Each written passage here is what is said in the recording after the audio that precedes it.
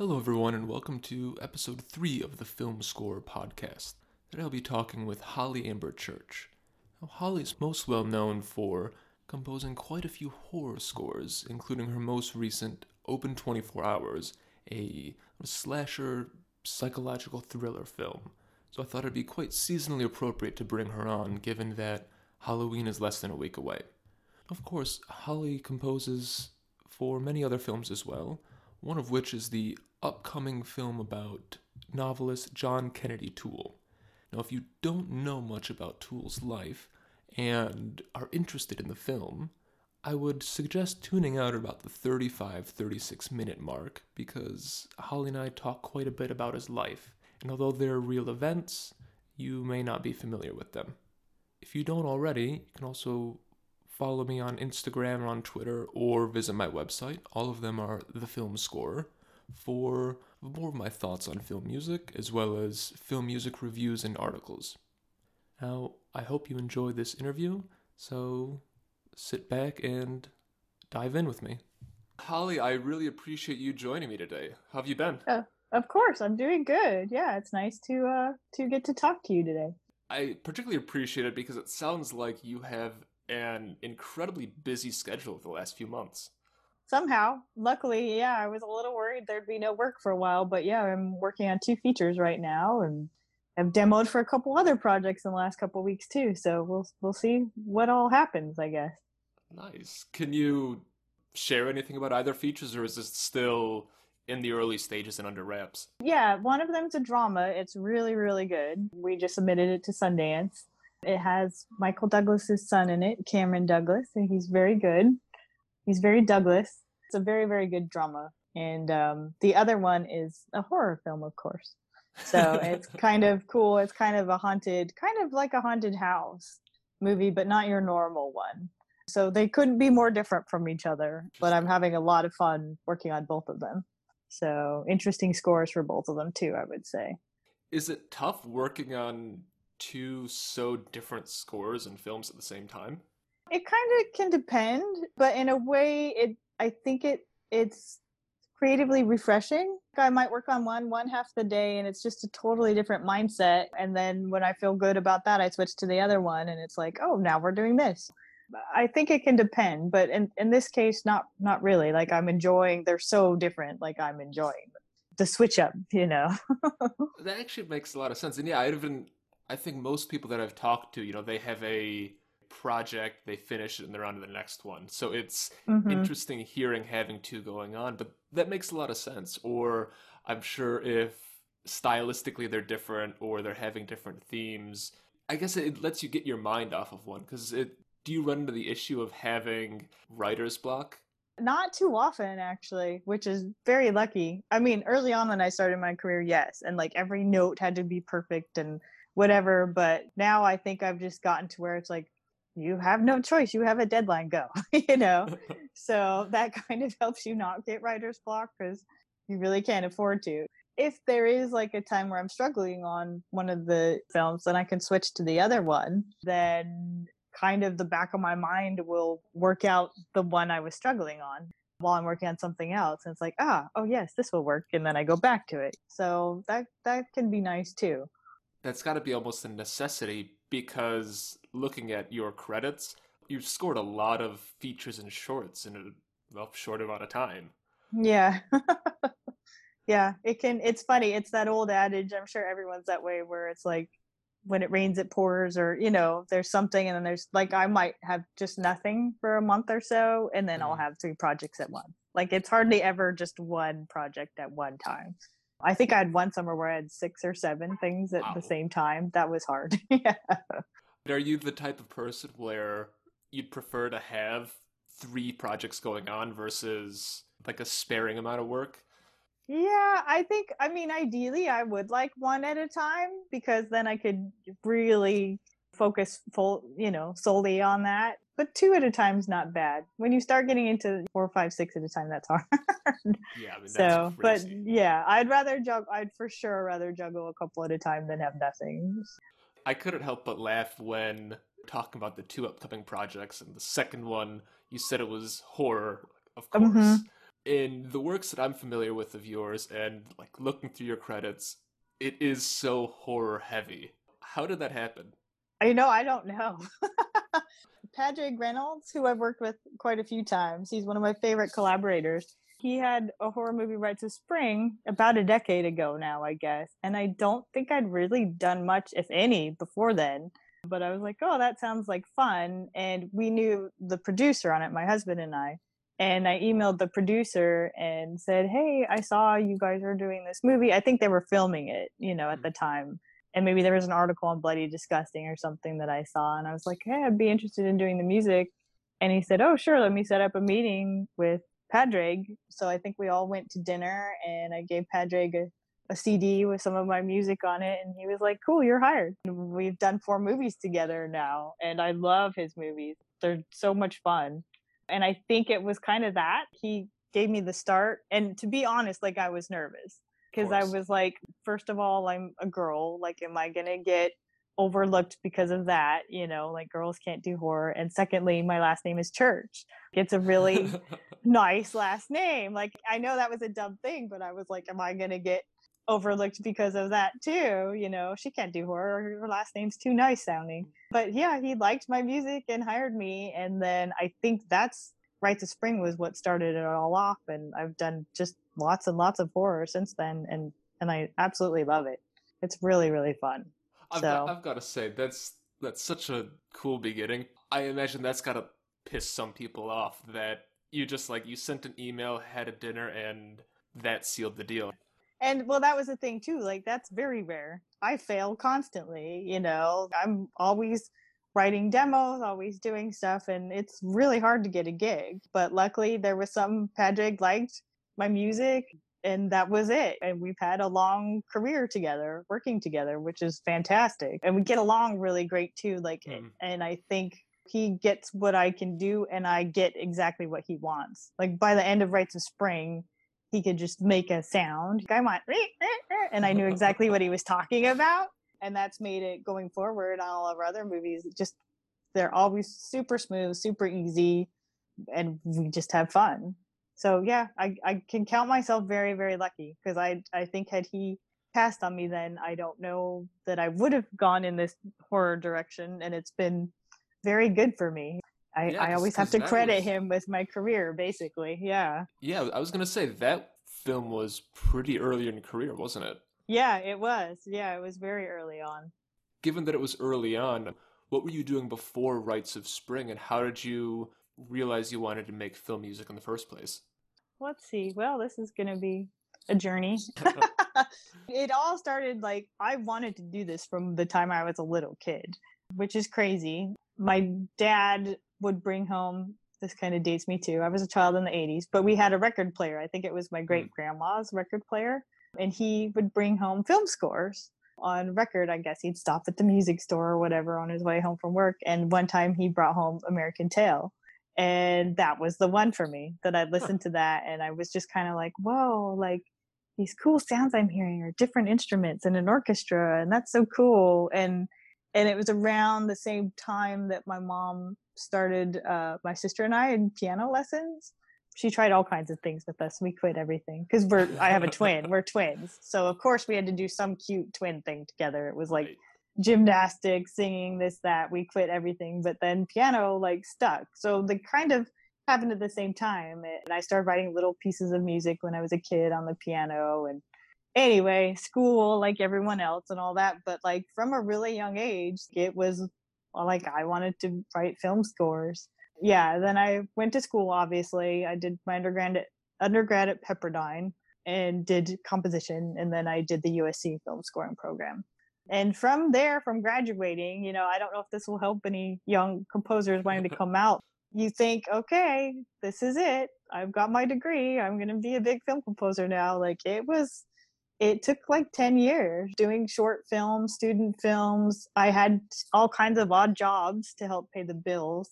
I think I was like an audience coordinator for a game show one time and told people actors like where to sit and when to clap. I assisted a couple composers too. I worked for Chris Young for a little Oh, okay. bit right when I got out. Yeah, who I mean, is perfect for the horror pipeline perfect for too. the horror. Yeah, he had the coolest studio with all these jack-o'-lanterns and horror things. And I worked for Ray Colcord. He did some TV.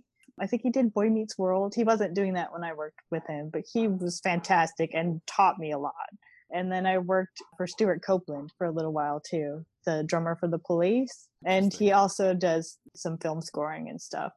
So, I bounced around, and then I ended up working at a law firm for a while. Huh. So I would like work all day, and then I'd come home at night, and if I had a project, I'd stay up all night and work on it and then go back to my day job when the sun came up. I just always kept at it and kept trying to meet people. And, it wasn't one of those stories where I graduated and was immediately earning my living doing film scoring. But I think that is probably important for these people coming out of school to know, like, it can take time and you got to pay your bills. That's how it goes. And then eventually I started getting enough work to where I was able to quit my job and just do this. That's kind of how it started. It's both inspiring and really daunting because obviously everyone loves the story of working, and achieving your dreams. Yeah. But all those obstacles in the time, I'm sure some people Yeah. look at and go, wow, I've got to do all that for that many years for the chance to break through. I mean, Yeah. that's impressive sticking through it that long. Yeah. Well, I'll tell everyone, like, there were plenty of times I wanted to give up and thought, oh, this is never going to happen. But I'm too stubborn, I guess, luckily, and I never did give up. I mean, everyone's journey is different. Some people are going to graduate and get a big movie and do great. I think it is important for people to know, do what you have to do, but don't give up. I think Chris Young even said he drove taxis or something when he was first starting out. Same thing. He had to do whatever he could to earn money while he was still trying to break into the business. There's no shame in it.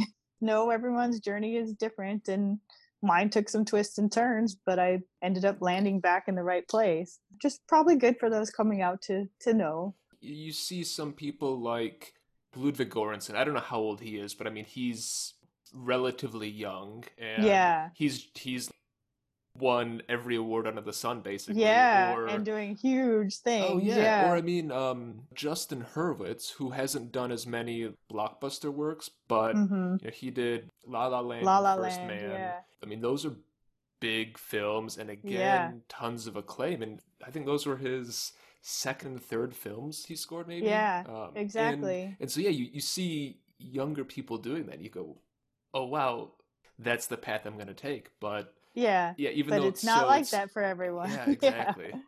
Yeah. And those guys too, I'm sure like, it was their connection. Damien Chazelle that Justin Hurwitz worked with, like, they were friends at college. And then his filmmaker buddy lucked out and got a big film and brought him along. And I think same with Ludwig. So that's great. Like, if that can happen, if say you're at USC like me and you meet a young filmmaker there and they break out really quick and take you along, fantastic. But I mean, and I again, guess that doesn't always happen. right. Well, and the other thing with Ludwig too is people really were familiar with him starting at Creed and Black Panther a few years back. Mm-hmm. You actually look at his credits, and I mean, he was doing films for years before then too, and Yeah, then doing work with Donald Glover and that's other right. like non-film music endeavors too. It looks like, oh, he just like got big, but I mean it's still the same thing of he did a ton of stuff and it just Yeah. took time. Yeah, exactly. Yeah, the planting seeds and the getting experience. And I think he's just like an all around great musician too. I Hmm. remember Community. He scored Community, the TV show. Yeah. And that was the first time I actually heard his music. And I was like, who is this guy? Like, this is amazing. And I mean, it was a comedy, but once in a while they'd have these episodes where it's like an epic battle. So the music was this big orchestral over the top battle stuff or whatever, and it was fantastic. But it is funny because he is really young. So it's like, did he start when he was 12? I don't know. Yeah, he's accomplished a lot of great things. I actually really appreciate you giving that kind of background and story because it's very good for people to hear that, and I think that's just kind of endemic in film, TV, media in general. Like if you want to be an actor, for instance, even though there are huge actors who are 25, I don't like it. It almost doesn't matter how good you are. Like that's almost not like it's almost never going to happen. It's so rare that it really Yes, just requires years and years and having to stay committed. it does. That's the thing. It's persistence, and they always say being ready for when your big break does happen. But overall, just not giving up. You know. So how did you keep yourself going and not give up? Again, for me, I'm stubborn, you know, and I had this dream for like a long time, and I think too, I'm just kind of that type of personality too. Like I made sure I got straight A's in school, and it's like if I set my mind to something, like I'm gonna do it. So I think it was just trying to keep going, and I loved writing music. There's the love of it too, that it made me happy, but I just had to kind of learn to feel the days that were hard, but then pick myself back up again and keep going the next day. And there were times where it was like I was frustrated, and then the next day I'd get a call about a really cool project, and it was kind of like, hey, the universe is telling you to go back. And then there was that sort of thing where when you get frustrated, remember that something good could happen tomorrow. It's that kind of business, I guess. Just kind of trying to look at the big picture, I guess. I mean, it can be frustrating for sure. I will tell everyone that. Yeah, I bet. I bet. Yeah, but also glorious. You also mentioned how when you first had that conversation with Patrick Reynolds, like you were worried that being a woman would be used against you in getting involved Mhm. in horror. On paper, it doesn't look like that because again, you've had so much work. But I mean, have you experienced that? So far, no. Like, luckily, and I don't know if it's because I gained a lot of experience. So, like, it is what I specialize in now. Obviously, if I go after it now, it's like, oh yeah, she's got all these credits. Great, she's great at horror. I think it was just initially that first one, you know, and there was that, and that was like 10 years ago. I feel like a lot has changed in the Hmm. last, especially the last few years for women. You know, we've got Pinar doing big action Marvel movies and stuff. I do think that there are so many more women entering the field now and doing all kinds of different cool things. But 10 years ago, I would say I was a little worried that there was still that, you know, oh, they can't write action and they can't write horror and they should just do romantic comedies or whatever. But there's so many great women out there doing all kinds of cool genres. And I really feel like there's been a shift. Yeah, it's not really a problem I actually have ran into, luckily. As far as I Nice. know, maybe there's some I didn't get because of it, but no one told me. Right, and I So guess you'd never know that. I would never know that. Yeah. And I would say overall, like the horror community is very open minded, very accepting.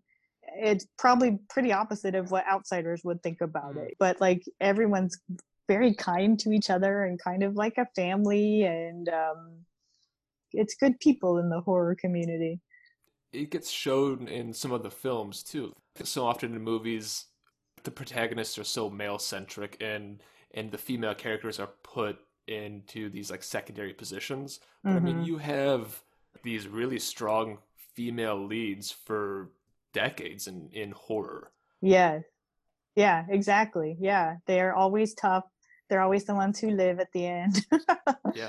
So yeah, I do think there's some good strong women in horror for sure.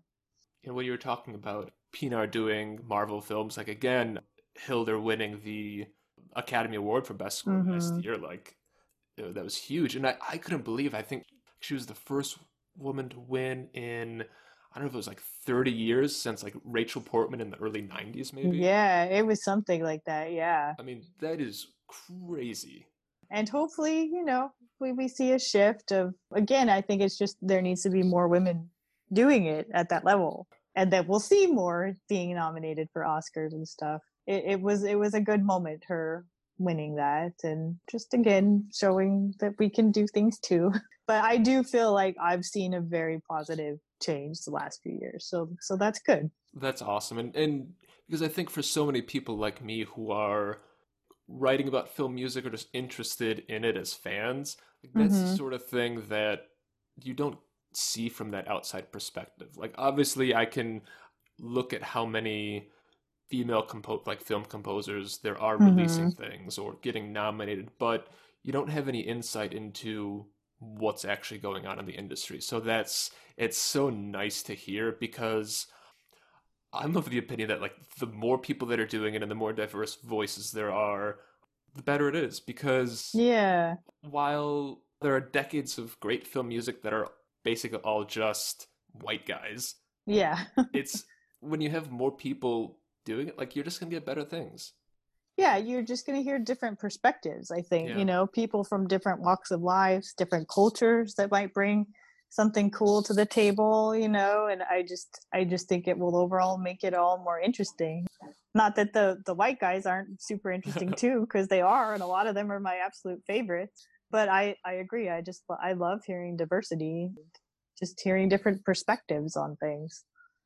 Your latest film, at least as of recording, is it Open 24 Hours that came out last month, I think, right? 2 months Mm-hmm. ago? Yeah, August. Yep. And that was another one with Patrick Reynolds. Mm-hmm. I imagine, obviously, for you, it went really smoothly, but what was your approach to scoring it when you were first brought on? So that one, Patrick wrote the script quite a while ago, maybe actually shortly after he finished Rent to Spring. That one, like, I was very familiar with the script and very Mm. familiar with the characters. He kept sending drafts of the script over as he wrote it, and it was one that like we wanted to get made for years. Like, I loved the script. There were a couple, close calls of somebody had money and then it fell through and whatever. So it took him a while to get it made.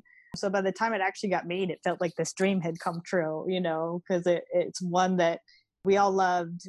He's got like a team. Obviously, I work with him as the composer. My husband works with him doing sound, the sound design and mix, and then he's got an editor, Ed Marks.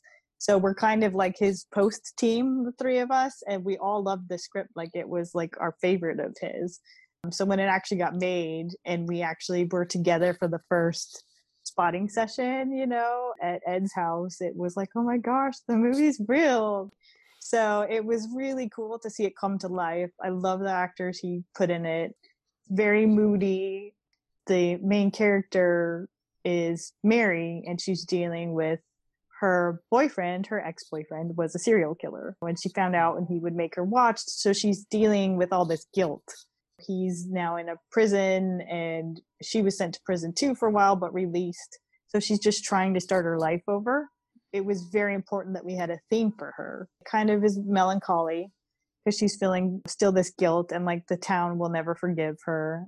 But she's also having hallucinations. Throughout the film, you're going to see these things that she sees, and are they real or are they not? For that, I used some crazy orchestral stuff, but I used some like sounds of like neon and electricity. Yeah, because I like the idea of the gas station that she works in. You got those overhead fluorescent light fuzzy sounds all the time. And then I just love the idea of the open 24 hours neon sign in the front of the gas station. So some of that plays into the hallucinations and kind of the crazier sound design type stuff of the score. But yeah, that one, like, again, it was like I'd had so long to digest the story from reading the script over the years that I kind of felt like I knew where to take off on that one. I think it's so interesting using the literal sounds of some of the like Hmm. imagery that you get as part of the score. I like doing that sometimes when I can. And then, nobody would ever know what it is. But there's Right. something nerdy in that for me that I like doing. And it's just, I don't know, it can, and sometimes it works and sometimes it doesn't, but it adds a new, another layer to it, which is kind of fun.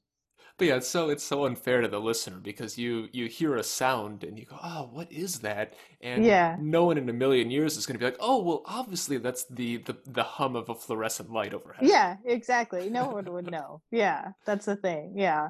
Yeah, there was one I did a few years ago called Clown Town, and I got some balloons from this guy that makes balloon animals at our local farmers market.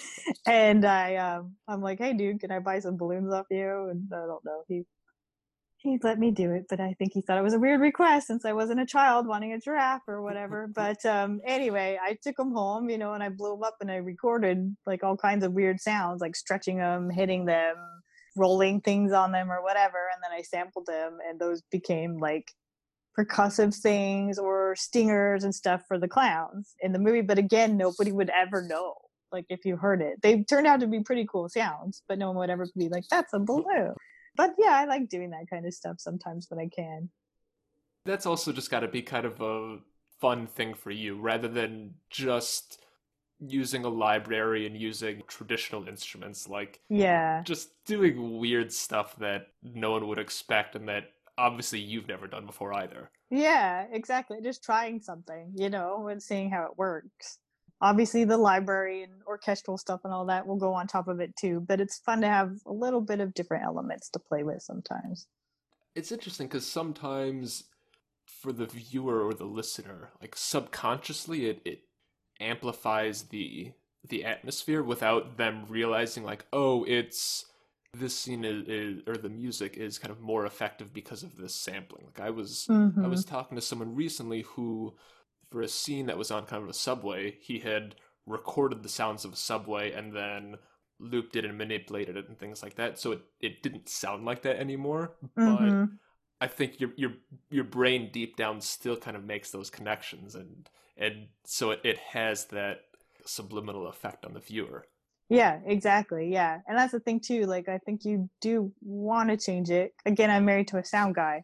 So it's like you don't want it to sound like the sound that's going to be Hmm. in there because then they're going to clash. And I know that they hate that. If it's like I put something that's going to sound exactly like what the sound design is going to sound like, they're not going to like that. It is cool to use it, like you said, the subway thing, but morph it to where it doesn't sound exactly like that, or we'll just get lost, or the sound guy will just mute it. So so it's important to think of those types of things too. How much of that goes into your scoring? Like the thought of, all right, I'm doing this, but I'm trying to make sure it doesn't clash with what the sound is or what the actual underlying Hmm. sound might be. I mean, I try to think about it as much as I can. Again, maybe I'm more sensitive to it because I am married to a Mm. sound person, but I think it's just good in general to think. Obviously, I'm a composer. I'm going to think music first. But let's say there's like a creature and their scream is like this high, piercy sound. Then maybe when you're doing the music for you, do something in the lower range. Not to totally overthink it, but Right. it's probably everything will fit better in a mix. They'll have to mute less of your stems. But it's just good to think, especially on something like horror or sci-fi, where you might have some interesting sound design type stuff in your score, or there's interesting sound design stuff in the sound design, be it a creature or ghosts or whatever. It's good to, if you can, this is again advice for maybe young up and comers, try to get the contact info for whoever's doing the sound and just talk to them. Say, hey, what are you doing for the monster? What's he going to sound like? And I'll do something a little different in the range of the score. And if you're doing something sort of sound design in your score, which a lot of horror is, see what they're doing. Try to do the best that you can to make sure they meld well once you get to the final mix. I mean, obviously music first, I'll admit, like that's my main thing, but it is good to check in and just be sure. Maybe think of it in a little different way so everything works really nicely together at the end of the day. I think that's really good advice. When you're describing open 24 hours, you're talking about the horror element, but also the some of the underlying thematic elements too. How do you strike a balance between amplifying both of those in your score? I guess it depends. It's important, I think, to have the melodic things. Again, it depends on who you're working with, because there's some people who don't want no themes, no melodic, and some people who do want themes. It's like, okay, what's it for? So for obviously Open 24 Hours, it was only for Mary, the main Mm. protagonist, and everything else was highlighting the drama and the picture. I think it just kind of depends on, okay, what's going to be score and what's going to be like a prominent theme. There's a movie I did a couple years ago called Ruin Me, and Preston DeFrancis, the director of that, like loved horror from like the 80s and stuff, and loved like themes, like a good theme too. So that one we had quite a few themes, and we really sat down and talked about, okay, we'll have a theme for this character. This character, we had like a mental patient theme, there's this camp that they go to called Slasher Sleep Out, so we had a theme for that. And then it was really interesting. What we did with it was some of the themes started to morph. The main character, we had a theme for her, and then eventually we start morphing her theme with the mental patient theme, and you start to think maybe she's crazy. And it's super subtle. I don't know if people would pick up on it. That was one that was very, very theme heavy, and it was pretty cool what we were able to do with it. But yeah, again, it's having a conversation with the director and what they really want. I love that because, like I said about the viewer picking things up subconsciously, because a lot of times, even if people don't pick up on it, it's still amplifying it because their brains at least like made a connection between, okay, this theme means this or belongs to this person, this is that. And I think it's such a clever technique to use. The score I always think about is Braveheart, because I think there are a few times where themes will be combined or like literally played over top of one another, and it just creates such an emotional response, right? Exactly. Yeah, James Horner was like, his theme, I mean, he was like my favorite, obviously, like he's who I almost solely listened to growing up. Yeah, his themes are just incredible. And I thought it was funny that the score that you mentioned earlier on was An American Tail. Gosh, I probably saw that movie 20 something years ago, but I actually listened to it maybe a month or two ago. I was surprised at how good it was, especially for a kid's anime. A kid's movie, Like not saying that those scores are inherently like inferior or like bad or anything, but I guess for me, like maybe it's just some personal biases I have, but I don't expect that, and so it was like really cool to hear that. Yeah, it's very lush, thematic, like it's really good. I don't know if you've listened to his Land Before Time from around that same time too, but that one's also amazing. I was just going through his scores for like a week, just like one after another. Yeah, but that's another one where gosh, I watched that when I was a little kid, and I don't remember a single thing about it, but luckily at least re-listened to it recently. Yeah, that one's good. That one I watched that one a lot too when I was a kid, but now I can't because it's too sad when Littlefoot's mother dies. I can like start it when it gets to that part, I turn it off. Yeah, it's very nostalgic, I guess, those ones for me. Yeah. But yeah, I mean, it's amazing. But you got to think a lot of the kids' movies now, like Pixar stuff, those scores are incredible. Michael Giacchino's work on Coco, like I thought that was really good, especially use of like, acoustic and flamenco guitar interspersed. Because again, that's an instrument in a style you just don't hear that often in film music. I love it, having played guitar when I was younger, but like I think it's such an underutilized instrument and style, so it's so nice hearing it. Yeah, it's very true. Yeah, that movie was beautiful too. So if you have not seen Coco yet, it's just beautiful the way it's done, and probably a good one for October. It's sort of spooky. That's true.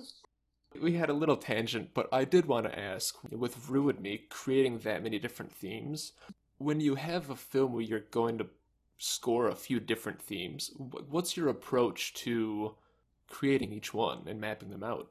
Usually I like to spend a little bit of time, like the first few days before I even get into it, working on theme ideas. And probably I'll sketch a couple for each one. Like, okay, I'm going to sketch 5 theme ideas for this one theme. And typically it's pretty easy to choose which one's the one. Sometimes the first one I might write, I'm like, well, that's perfect. But I'll force myself to write 4 more just in case. But yeah, it's just, and it's hard to even explain how I know what's right and what's wrong. It's just like a gut feeling, like, yeah, that's the theme for this character, or that's the theme for this thing. But then obviously I send all the ideas to the director as well to make sure. And sometimes I'll tell them I like this one the best, but a lot of times I won't because I want to see what they think. And a lot of times they're on the exact same page as me.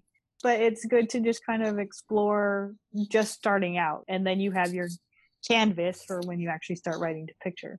I think quite a few composers do it that way.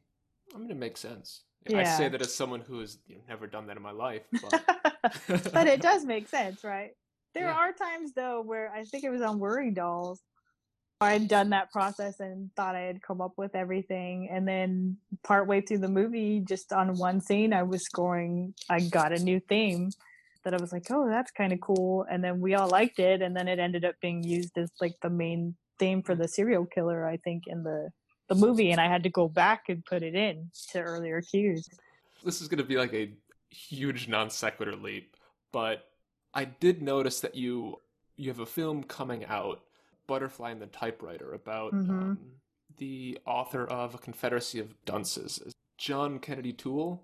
Actually, I thought it was kind of interesting seeing that on your upcoming list, because I remember you talking to me about it really briefly, like 4 months ago after I'd read that book. It was just like a tweet that you had commented on. Yes, that's right. Yeah, Yeah. because you said you loved the book. Yeah, yeah. And that's why I commented, because I was like, yeah. You were. Did you say something about how it was sad that he committed suicide? Not to ruin the movie for anyone. Was that what your tweet was? It was about how he'd committed suicide, but then Yeah, the his book gets mom. published, I don't know, Yeah. 15 years later, and is just this huge success. But maybe if you want to read or if you want to watch the film, like, just stop listening to this. Yes, exactly. Turn it off now. If you don't know this real story, turn it off now. But how the critiques and rejections that he'd had on that book are some of the things that pushed his spiral to depression that led to his suicide, and then ends up becoming this huge success. While it's inspiring all the work that his mom did to get that out there, it really made me sad seeing that that's what caused it. And then had he been able to keep going, that he'd have actually been able to see it as a success, and it would have literally saved his life. Yeah. Well, I mean, that's the thing. I think that there's a tale in that story. Like, don't give up. He thought he had something good, and he did, obviously. I'm sure you've read the book, right? Confederacy of Dunces? I don't normally like comedy in novels that often. Like, every time I read a review that's, oh, this book's laugh out loud funny, I'd read it and it's like, oh, maybe I'll have like a chuckle here or there, but that's it. It was, I loved that book. It was the funniest book I have ever read. Oh yeah, it's hysterical. Yeah, and like you can envision. It's funny because to me, reading the book, it's like a Wes Anderson movie before there were Wes Anderson movies, right? Like, yeah. I know they've tried to make the book into a movie several times and it's like cursed or whatever. They've never been able to, but I'm like, if they could get Wes Anderson to direct it in his style, it's like so perfect. You know, all these little vignettes with these characters and they all come together. But I mean, back to John Kennedy Toole's story, it is a testament that you just got to keep going and got to keep trying, because obviously he did have something brilliant, but the rejection was hard for him. I don't know if you've read the Butterfly and the Typewriter book by Corey McLaughlin. Okay, so that's what the movie's based off of. It's about John's life, but I do think, from what I remember from his book, that there was maybe some mental illness. The rejection obviously didn't help and led to the depression and the suicide or whatever, but he may have been battling some other mental illness demons too. But it's interesting. And if you read the book too, right there, you know, he had a complicated relationship with his mother. That's what makes the story so interesting too. She was pretty overbearing, and he left a suicide note for her, but she never let anyone read it. We don't know what it said. I don't know if he blamed her. Like, nobody knows. But then the fact that she fought so hard to get his book published after he died, like, it's just such an interesting story. So anyway, yeah, I've read the script from David Dubose, who wrote the script and is going to direct it, and, you know, also a great friend and a filmmaker I've worked with several times, and it is so good. Like, this story is just amazing, and the way he told it is amazing. Every time I've read it, like, I'm just in tears by the end. I can't wait. I just think this is going to be a beautiful film and story for people to get to see. I had no idea it was coming out before today. As a fan of the book and as someone who found his life really powerful too, it's definitely something I'm looking forward to. Me too, obviously. Like, as I said, from reading the script, like, it's really beautifully told. I think it's going to be a powerful, emotional film for a lot of people. And if you don't know his story too, it's one of those ones that's tragic and inspiring all at the same time. It's going to be good. Good. To finish on a nicer note, other than James Horner, who's your favorite film composer? Oh wow. Well, do I have to pick just one? No, just Okay, don't a list a couple. hundred. Okay. I mean, obviously James Horner. I love Bernard Herrmann. Mm. Obviously, because I love horror. I love the old Alfred Hitchcock movies, and I love the Twilight Zone. Like I grew up watching the Twilight Zone. Reruns, of course. I'm not the original airings, but his scores for those I loved. Obviously John Williams. How can I not? Obviously, I like Hans Zimmer. I like Thomas Newman. There's so many. Yeah, there's lots of great people out there. But yeah, growing up, it was Horner and probably Zimmer and Newman that I grew up on, and Mm. obviously Bernard Herrmann as well. It's a good list, and I can't argue with any of them. Yep, they're all great. Yeah, Yep. and that's I don't know, I don't want to like belabor the point, but I think that's what's so cool about this form.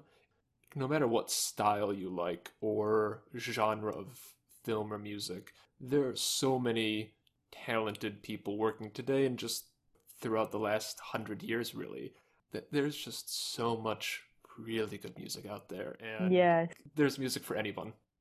Yeah, which is really cool. Yeah, I love it too. It's just fun to be like, "Ooh, what did this person do? Oh, that's so cool." There's a wealth of great music out there, like you said. And even if you just listen to like one composer, you hear Hans Zimmer's work over the last 10, 15 years and then compare it to what he was doing in the 80s or 90s, it's just so different. Listen to like The Lion King and then Dunkirk back to back, and you're like, Yeah. whoa, how is this the same person? Yeah, it is interesting how it changes, right? Like it's interesting how it morphs into something different. Like Yeah. what's the new cool thing now, But that is, like you said, that's what's interesting. And probably, fun for composers too, to get to experiment and try different things. Well, yeah, I mean, and for you, as much as you obviously love doing horror, you have the opportunity to do all sorts of other things too. Yeah, yeah, which I like. It's fun creatively to try different things. It is interesting. Like we get known for certain things, and I'm grateful because, like I said, I love horror, and it's nice that I'm actually known for something, as opposed to who is she, which I'm sure there's still a lot of that too. But like all of us have musical backgrounds and stuff, and we're all very diverse. We can write all kinds of different types of music, so it is fun to get to do that kind of stuff. And like I said, from a listener's perspective, it's fun to hear. It's so fun Hmm. hearing like not just the broad diversity, but a composer doing different things and Yeah. seeing someone's progression. Like hearing a different take on it or something. Yeah. Yeah. I always think it'd be kind of interesting if there was like a composer, what would you call it? Like a composer Freaky Friday. Like if you had John Williams score a scene from Beetlejuice, because they're known for all these different things and Right. styles. But if we did that, how interesting would that be to hear someone known for a totally different style do a movie that someone else normally would do? I don't know. I I would would love love that. that. Yeah. Yeah, wouldn't And that be cool? and so I think that would be so fun to hear Mm-hmm. like composers doing that. I mean, not the whole film, like you said, just Like a a given scene or scene. Yeah. yeah, and then like put it on an album for us or something. And I mean, I'd love that. Like if they did that for charity or something, I'd be Oh all yeah. over that. Yeah, but it would just be really interesting. I don't know. I would totally love that. I'll be honest. I think most people who like film music would be interested in that. Yeah, well, there we go. Maybe we started a revolution and we could get enough people behind this to make it happen. Hope so. That'd be a lot of fun. Well, Holly, I really appreciate you joining me. It's been a fun chat, and it's Saturday morning for you still right now. So Yep. have a great rest of the day and a great rest of the weekend. Well, thank you. I will be working like most composers do on the weekends, but I enjoy it. So there we go. Good. All right. Awesome. Well, I hope you enjoy your weekend too.